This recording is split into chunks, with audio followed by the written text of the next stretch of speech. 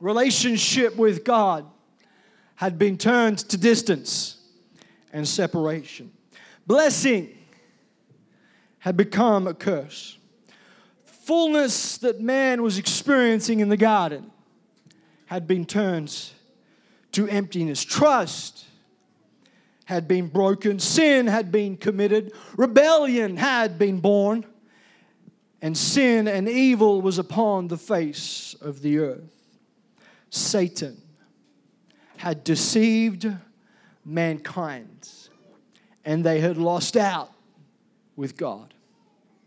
Cast out from the garden that God had specifically created for them to enjoy.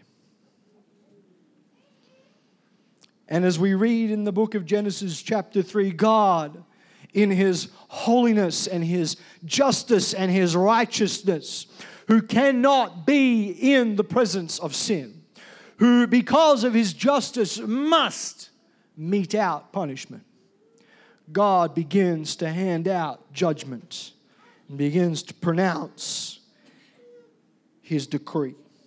Eve is told that her sorrow will be multiplied in childbearing.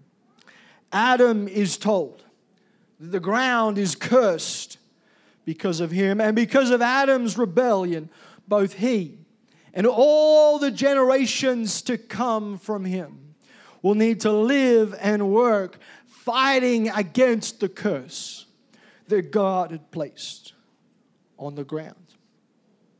And the snake is cursed above every other animal that God has created. And yet, in the middle of this, there is a message of hope. I think someone right here, right now, let me stop here for right now. Someone needs to understand that it doesn't matter how dark you think your life is. It doesn't matter how far you think you've fallen. It doesn't matter where you think you failed God. It doesn't matter what mistakes you've made in the past. It doesn't matter even if you feel that God Himself is pouring out judgment on your life. There will always be a message of hope. Somebody needs to shout amen right now. He said, I will put enmity between thee and the woman, and between thy seed and her seed. And it is going to crush your head, Satan. And you are going to bruise his heel. What is God saying? He is saying two things. He's saying there is going to be enmity between Satan and every single man, woman, boy, and girl that has ever walked upon the face of this earth. Why? Because God is saying, I am going to put inside of mankind an understanding that once they had a relationship with the Almighty God, and that there is a hunger and a desire in the heart of mankind to find something to fill the gap. And that is the enmity that is between us and Satan. It's not just between the church and Satan. No, it's between all of mankind. Because God is continually seeking and calling and searching and asking and reaching for the hungry and the hurting and the lost. And some of them are going to find their way back into relationship with me, Satan. Why? Because I'm going to put enmity between you and them. They are never going to feel 100% comfortable when they're in your presence.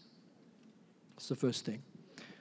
The second thing is He is saying that one day there will be a man who is born. A man that will be like every other man except in one respect. He will be without sin. And He is going to crush the opposition and the oppression of sin under His heels. He is going to take every chain. He is going to break every chain. He's going to set the captive free. He's going to lead them out of darkness and into His marvelous light. He's saying that day that there is someone who is coming. Even though you look like you've won right now, I'm telling you right now, Satan, one day in the future you will not be able to stop it. There is going to be a man who will reverse everything that you have done today.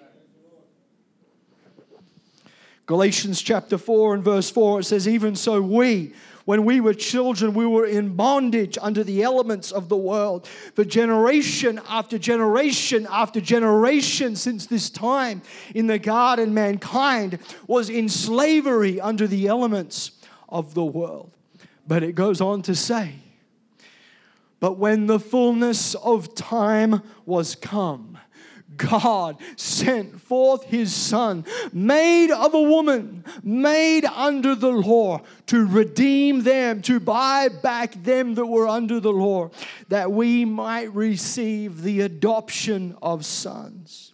Jesus Christ was made of a woman, made under the law, 100% man, 100% flesh and blood, just like you and me. But He was born without sin. Look at this. John chapter 1 and verse 1, it says, in the beginning was the Word, and the Word was with God, and the Word was God. John chapter 1 and verse 14 says, and the Word was made flesh and dwelt among us, and we beheld His glory, the glory of the only begotten of the Father, full of grace and truth. What does that mean for us today? It means that even in the darkest of hours in our life, God still has a plan for His prized creation. Even when our life is falling apart, even when we feel lost, even when we don't know which way to turn, even when our lives are full of sin and rebellion, even when we have rejected God, He still has a plan to reach us, because He still loves you and He still loves me. I might not know what the future holds, but I know that there is victory through Jesus. I might not understand why I keep failing, but I know that there is victory through Jesus. And that victory was won for you and for me on the cross of Calvary. Someone shout amen. Amen. The final words of Jesus that John pens down in his gospel in John chapter 19 and verse 30, as Jesus is on the cross, as Jesus is facing rejection, as Jesus is taking on the sins of the whole world, as He is busy paying the price for you and for me. The Bible tells us that Jesus said, "It is finished." I'm here to tell you today that Jesus was not talking about His career as a carpenter. Jesus was not talking about the miracles that He had done on earth. He wasn't talking about His time to walk among mankind. He wasn't talking even about the suffering on His cross. But Jesus was harking all the way back to the book of Genesis in Genesis, when He said that there will be a man in the future born of a woman who would pay the price, and that He would crush the head of the serpent underneath His heel. That is what was finished on that day, as Jesus finally paid the price on that cross. Metaphorically speaking, sin became crushed underneath the authority of Jesus Christ. What does it mean when it says the head of the serpent would be crushed? Let me tell you, the head represents authority. The head represents power. The head represents what is in charge. And here comes Jesus. Crunch. There's your authority, Satan. There's your power, Satan. There's the authority you had over the life of my creation. I have taken it back by my sacrifice. Someone needs to just shout hallelujah right now. He paid the price for you and for me. He's saying it is finished. The prophecy is complete. I have crushed the power of sin in people's lives. I have broken the chains that held my people captive. Yes, there was a price to pay. Yes, His heel was bruised. My Bible tells me He was wounded for my transgressions. He was bruised for my iniquity. The chastisement of my peace was upon Him. But on that cross 2,000 years ago, He ground the only power that Satan had ever held over mankind and defeated him for all of eternity. Victory was purchased for you and for me. Someone shouted out, victory through Jesus. Victory through Jesus. Someone needs to understand today that Jesus has paid the price for you.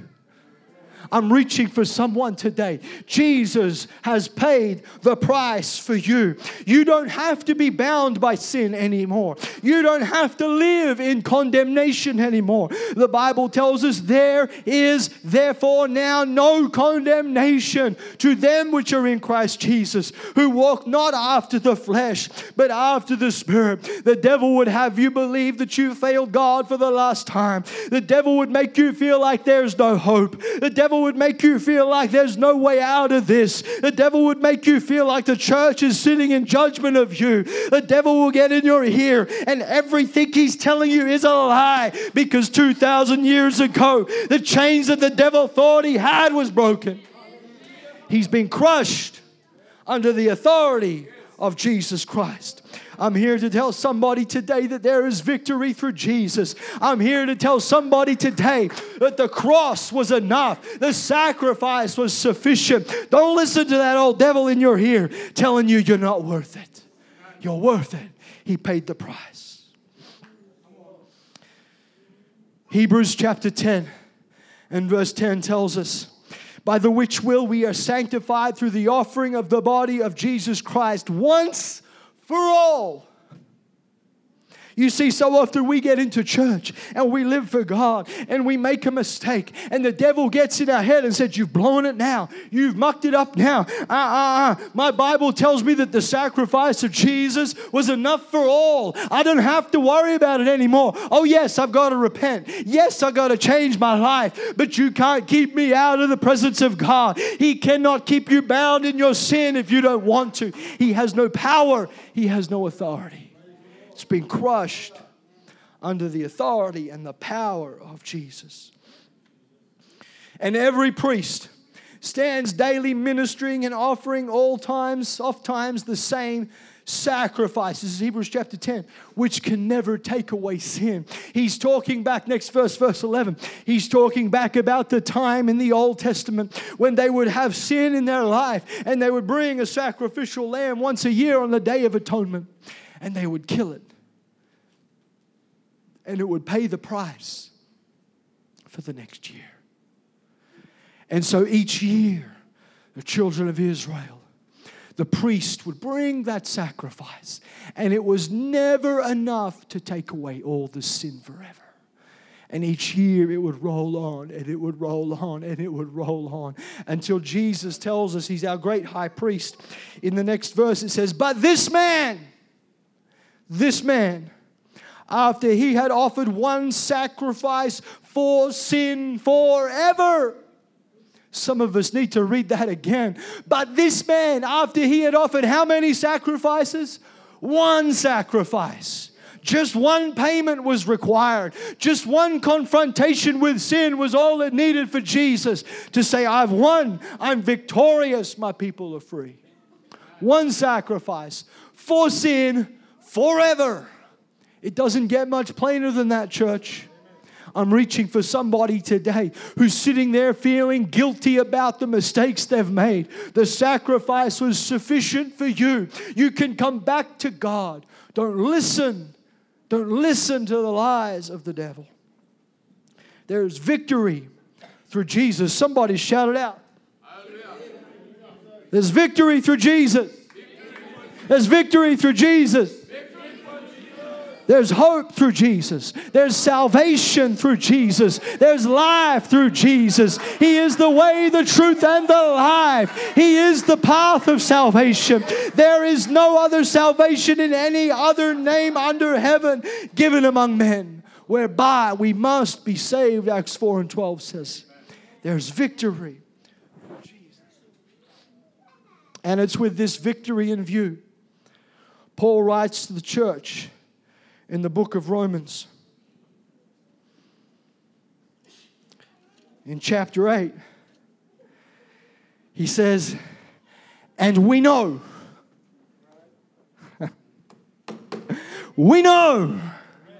I think some Christians need to get a, well, we know attitude with the devil, because the devil comes around and says, I know you failed God. I know you made a mistake. I know you walked out on God. I know you trashed your relationship. Well, you know what, devil? We know too. We know the sacrifice was enough. We know that Jesus paid the price. We know that we are covered by the blood. We know that we can be holy and righteous.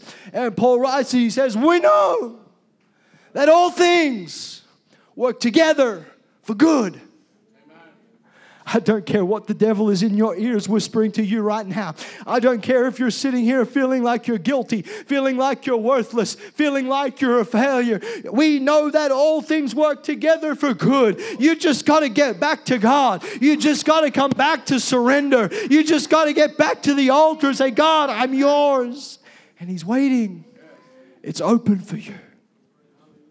We know that all things work together for good to them that love God, to them who are called according to His purpose. And brothers and sisters, you need to understand that we are called. You are called. We have been sanctified. We have been set apart. We have been delivered. We have been set free because God has a purpose and a plan for your life to make you a part of the body of Christ.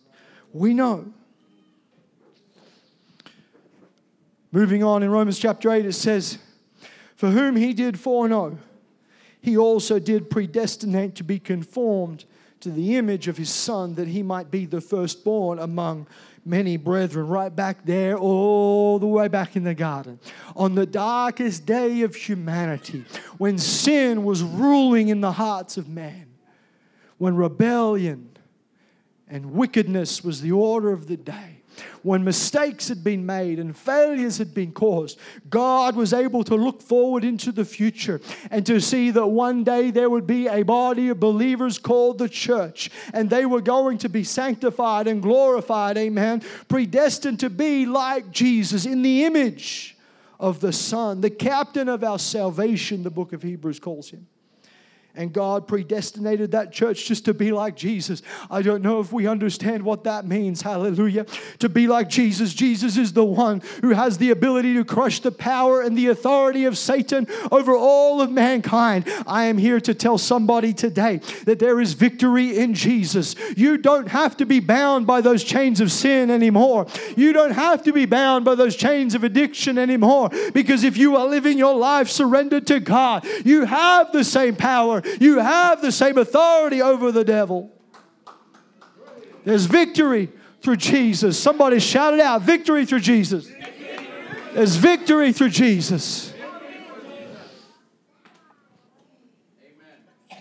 Moreover, whom He did predestinate, them He also called. We are called, church, called out of darkness and into His marvelous light. Moreover, whom He did predestinate, them He also called. And whom He called, He also justified. Oh, this is awesome. Justified. The price that Jesus has paid was enough for the church to be declared righteous by God. Ephesians chapter 5 and verse 27 says, it's a glorious church, and not having spot or wrinkle or any such thing, but that it should be holy and without blemish. That's the church that Jesus has. Amen. Justified. Moreover, whom He did predestinate, them He also called. And whom He called, them He also justified. And whom He justified, them He also glorified. Now hold it right here. Glorified.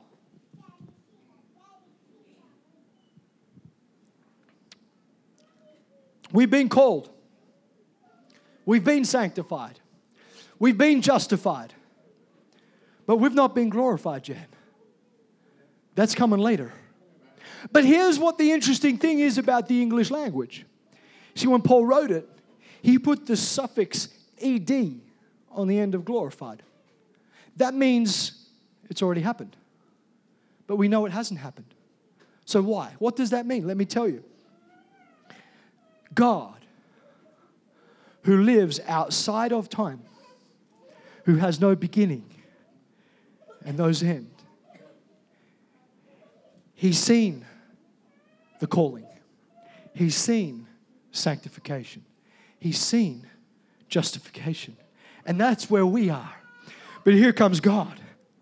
I'm going to the end of the book. Oh, look, the church is glorified back here. So as far as God is concerned, that's already the destination in God's mind. It's as good as done. It's as good as complete. It's as good as finished. And so the church is going to be victorious. There's victory through Jesus. No power in hell can resist the church. No devil can stop the work of God. No demon can make a child of God lose out on God. Why? Because there is victory through Jesus, not just in the past, not just in the present, but in the future as well. No weapon formed against us shall prosper.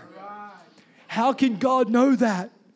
Oh, I tell you why. Because the power and the authority of Satan has been ground under his heel. There is nothing Satan can do against Jesus. He can't surprise him. He can't outsmart him. He can't better him. He can't make Jesus surprised. God knows the beginning from the end. He's the Alpha and the Omega. He's got it all in his hand.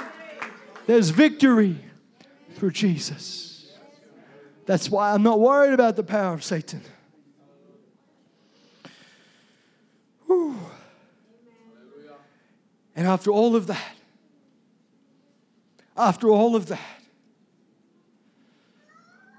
is it any wonder that Paul sits back and goes, what can we say to these things? If God be for us, who can be against us? If God is on our side, if God is the one who has all power, all authority in heaven and in earth, if the name of Jesus is as powerful as we are preaching that it is, what can we say against these things? If God be for us, who can be against us? Someone shout, victory through Jesus. He that spared not his own son, but delivered him up for us all, how shall he not with him also freely give us all things? Who shall lay anything, Romans 8:33, to the charge of God's elect? It's God that justifies. Who is he that condemneth? It's Christ that died, and when that happened, there's no condemnation. Sin has been destroyed. The power of sin has been destroyed. Yea, rather that is risen again, who is even at the right hand of God, who maketh intercession for us. There's victory through Jesus, church. There's victory through Jesus. Why don't we all stand?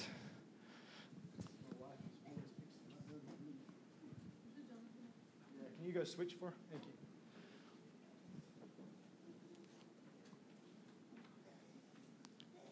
Romans chapter 8, Paul closes the chapter out with these words. If the church is victorious, if there truly is victory through Jesus, if we know that all things work together for good, if we know that if God be for us, who can be against us? Paul closes out with this. For I am persuaded that neither death, nor life, nor angels, nor principalities, nor powers, nor things present, nor things to come, nor height, nor depth, nor any other creature shall be able to separate us from the love of God, which is in Christ Jesus our Lord. Church, there's victory through Jesus. There is nothing the devil can do to keep you away from Jesus unless you take that step. But as far as Jesus is concerned, He's already paid the price. He's already made a way. He's already opened the door. He's already said, whosoever will come. Somebody in this place just needs to get persuaded that nothing the devil can do will take you out of the hand of God. We are the only ones who can remove ourselves from God's hand. Nothing you have ever done, Nothing you have ever said will ever take you away from God, will take you too far from God. He can always reach you. Like the story of the prodigal son who was feeding the pigs in a far-off country. Someone here this morning just needs to come to themselves. Not looking at anybody.